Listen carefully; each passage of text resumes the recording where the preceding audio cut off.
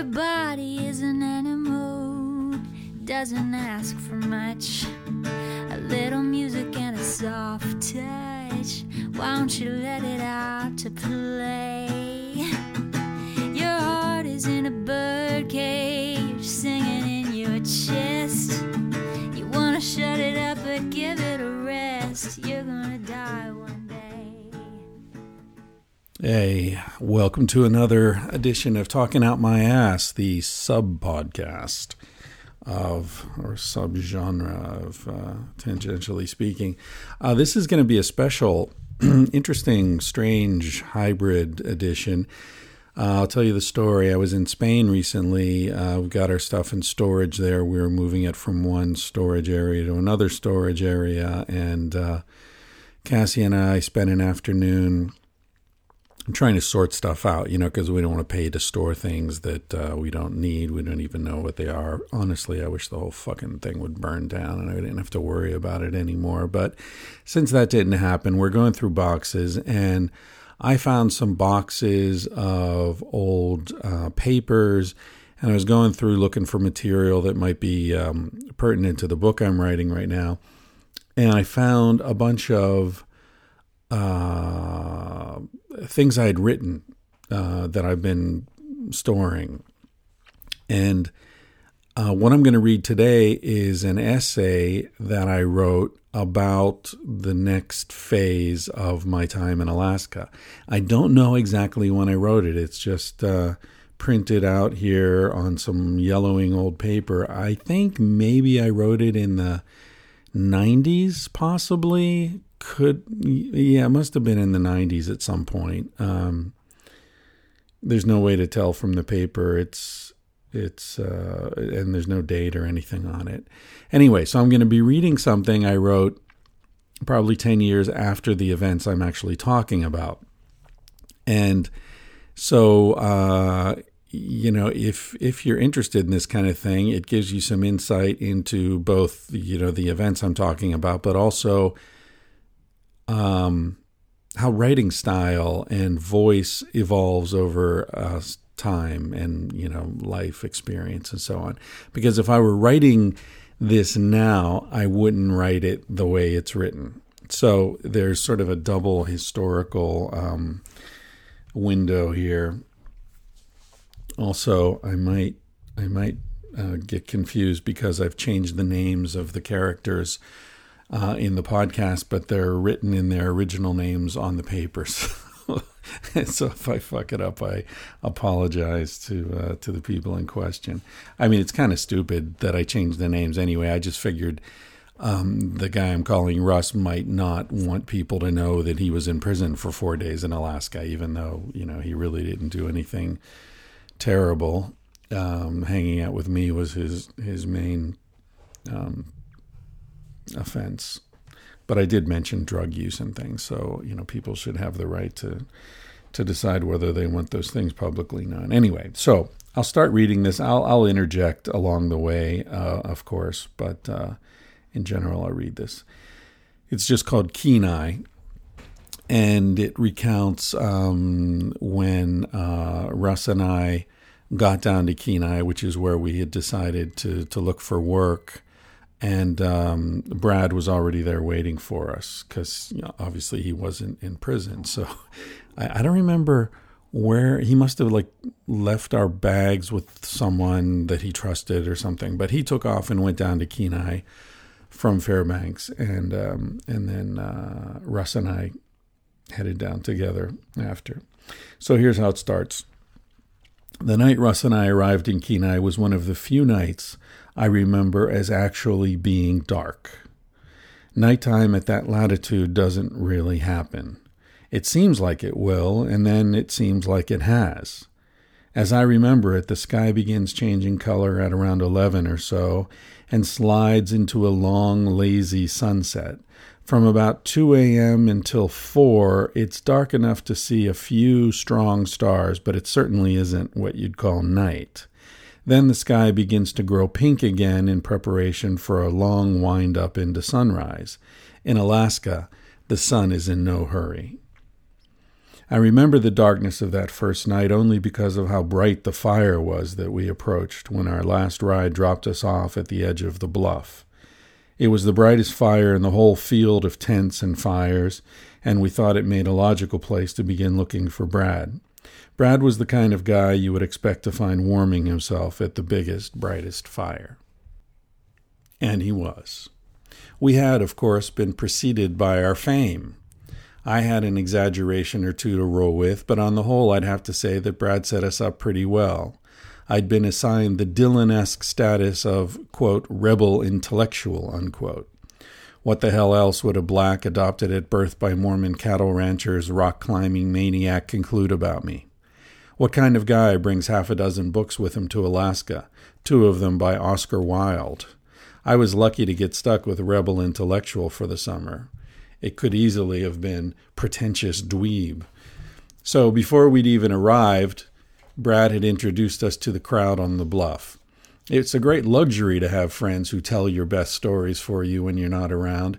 Everything is so much more believable that way, and despite the requisite feigned annoyance that your tale has been told to strangers, it's enjoyable to be set apart from the crowd before even joining it. It was mid-June the night Russ and I arrived in Kenai. There were already probably 40 tents on the bluff, which means about 80 to 100 people sitting around hoping for work, waiting for the fish to school. That number probably doubled by the time the salmon finally started coming home around the beginning of July. A few words about the bluff. The bluff was a big, flat field, maybe 400 meters by 300, overlooking Cook Inlet on the edge of the ugly little town of Kenai. I don't know how wide Cook Inlet is at that point, but sitting on the edge of the bluff around 100 meters from the water, about 100 meters above the water, you can clearly see the snow-capped volcanoes on the other side. It's a beautiful sight, made even more so by the knowledge that this really is an edge you're gazing out from. On the other side of that inlet, there are no roads from one place to another, no phone lines, no oil wells, no rusting snowmobiles. There are towns scattered along the edge of Bristol Bay, Dillingham, Naknek. But from your knees outward to those volcanoes and beyond, anything human is the exception. Given the shame and despair I felt and feel about most things human, that sight never failed to move me with wonder and loss, like seeing the Virgin before the seemingly inevitable rape. We set up our tents a few meters from where the bluff dropped off into the inlet. We all had good tents, being the sort of college boy wilderness techno freaks we were. Brad, being a leader among men, had the best tent made. It was one of those tents that they take to the top of Mount Everest, not for the endorsement money, but because they don't want to die up there. It was a geodesic wonder big enough to accommodate 4 men waiting out a blizzard. Brad had it all to himself. A little word about Brad here. He was planning to climb Mount McKinley that summer, which is one of the reasons he had this great tent. But he was also just a real he was a real outdoorsman and a sense of the generosity. I don't think I mentioned this in the paper here, but the incredible generosity of the guy. He was carrying a big-ass backpack, really heavy, with this amazing 4-person tent. Plus he had, in addition to all the other, sleeping bag and food and boots and all the stuff that we all had, he was carrying 2 complete sets of climbing gear because he figured he'd meet people along the road who wanted to learn to climb, so he would help them out and teach them. So he had extra rope and crampons and all sorts of stuff to help people that he'd meet on the road learn to rock climb. So that was Brad. Back to the paper. It got a little unnerving there day after day, waiting for millions of fish supposedly out in the Pacific to get together and decide to go spawn back in Alaska. We didn't know when the salmon would come and if we would even have work when they did. Every day brought more hopeful workers, but no work. There was desperation in that clean, clear air. So we decided to get drunk. I've been drunk plenty of times, but there's something special about deciding to get drunk. It's like deciding to do something stupid. I know, actually, it is deciding to do something stupid. There's a certain freedom in having declared it your intention right from the start to overdo it, to go too far. Having made the decision to make an ass of yourself, you're now somehow free from future prosecution. So we declared our guilt at the liquor store by buying 4 bottles of tequila. 3 Fingers, I think, was the brand, for the 5 of us. And we stepped out into the unknown. And for me, it really was unknown. As I've recounted elsewhere, I'd had a fair bit of experience with various intoxicants available to the curious with connections, and I considered myself a pretty savvy sailor. But not being a big drinker, tequila was something new for me. I can find no reasonable justification for the illegality of marijuana or any hallucinogens, but with tequila, punishment just seems redundant. Anyway, we walked back to the tents by the cliff. There was Brad, Russ, my cellmate, John, another intellectual rebel who'd hitched from Maine to Alaska without so much as a tent. When I met him, by the way, this is the guy I met at Alaska Land from the last episode. When I met him, he was sleeping under a shower curtain.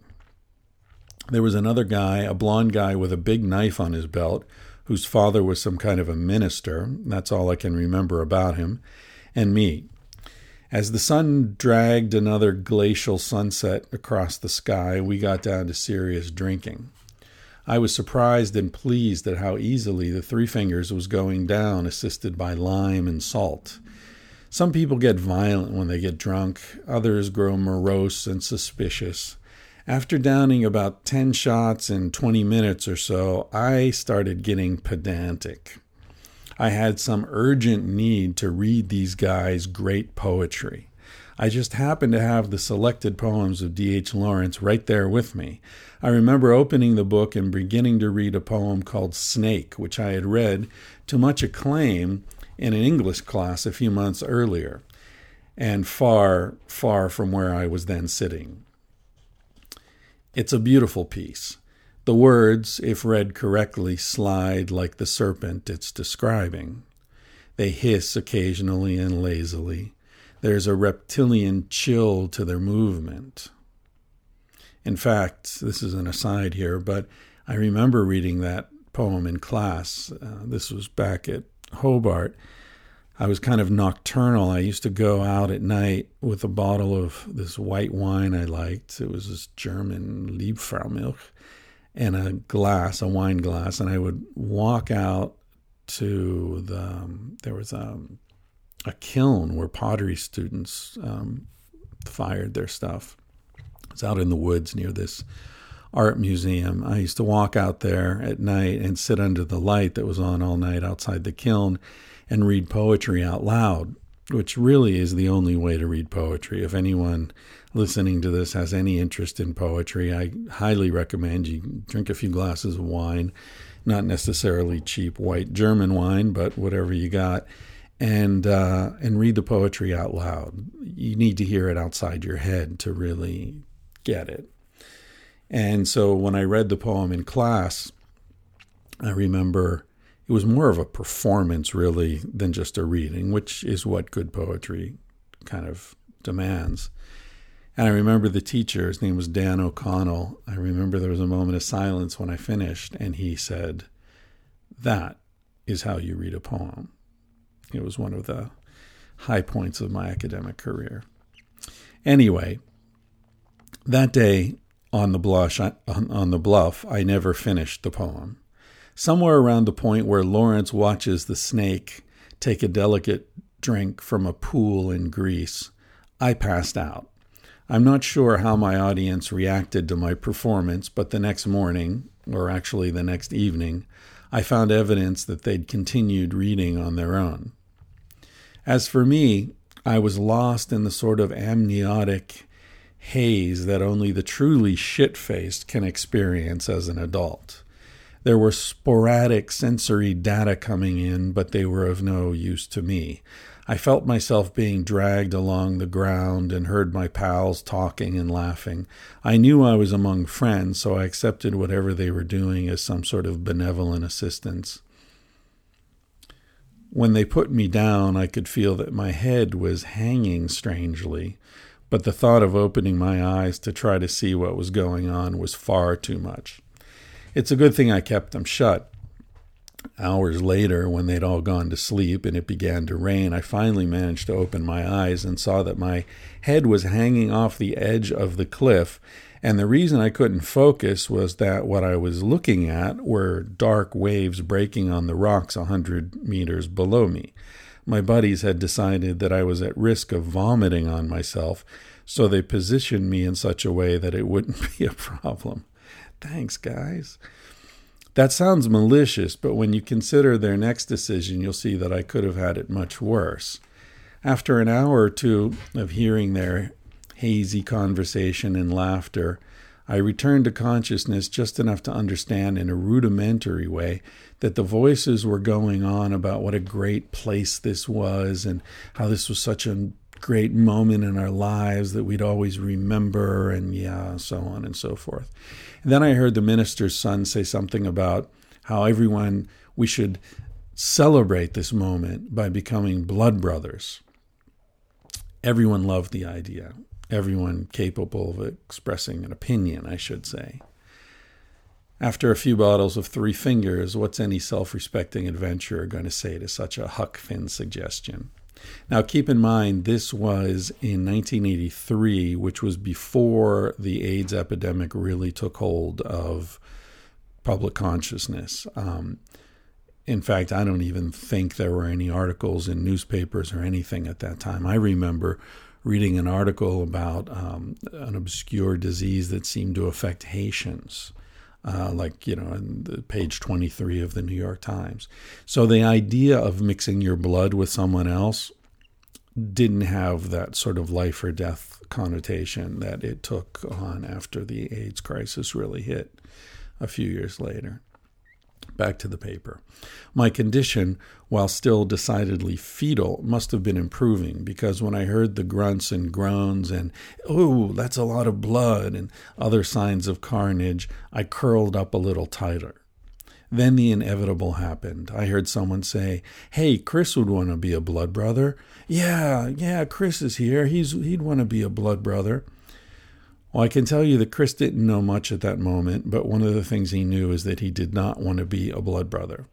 In my first voluntary moment since the snake drank from that Grecian pool, I managed to pull my hands under my body and hold them there. They could hang me over a cliff, but they wouldn't cut me up, not on my hands anyway. If they'd decided to slice open my back and mix their blood in the pool of blood in my back, there's nothing I could have done about it, but I pulled my hands under. After a few minutes of tugging at my arms, they gave up. A little more disappointed in me now, no doubt. The next day, I found the evidence I mentioned earlier in the D.H. Lawrence book across the page containing a poem called "I Once Loved a Woman." Someone had written, "Yeah," in blood. But it wasn't my blood. I shouldn't neglect to mention what happened after the rain woke me up later that night. I instinctively crawled into the closest tent, which happened to be Brad's Mount Everest special. Unfortunately, I ended up vomiting that night, but not over the edge of the cliff. If Brad ever did climb Mount Everest with that tent, I know he thought of me often. So there you have it. That was when we were waiting for the fish to come to Kenai. In the next episode, I'm going to talk about one of those situations that's so bad it becomes good, which is the experience of working in a salmon cannery in Kenai, Alaska in 1983, where I was assigned to the slime line. I was a slime monkey. So we'll talk a little bit about what it's like to be a slime monkey in an Alaskan cannery. Thanks for listening. He said, "Baby, what's a big deal? Feel what you want to feel. Say what you wanna say. You're gonna die one day. For example, I could kiss you just because I want to. And what's the difference if you turn away? I'm gonna die one day. Why do you waste your time thinking about your reputation? Trying to meet an expectation, wondering what they're gonna say. When everyone you've ever known is headed for a headstone. I don't wanna give the end away, but we're gonna die one day. Your body is an animal, doesn't ask for much. A little music and a soft touch. Why don't you let it out to play? Your heart is in a birdcage, singing in your chest. You wanna shut it up but give it a rest. You're gonna die one day. Why do we waste our time thinking about a reputation? Running from a confrontation, wondering what we ought to say. When everyone we've ever known is headed for a headstone. I don't want to give the end away, but we're gonna die one day. We're gonna die one day. We're gonna die one day. So baby, what's a big deal? If you wanna be free, say what you wanna feel. Spend the night with me. I'm gonna take you up in my arms. And if we must go down, we'll go singing to the smoke alarms. We'll dance into the ground.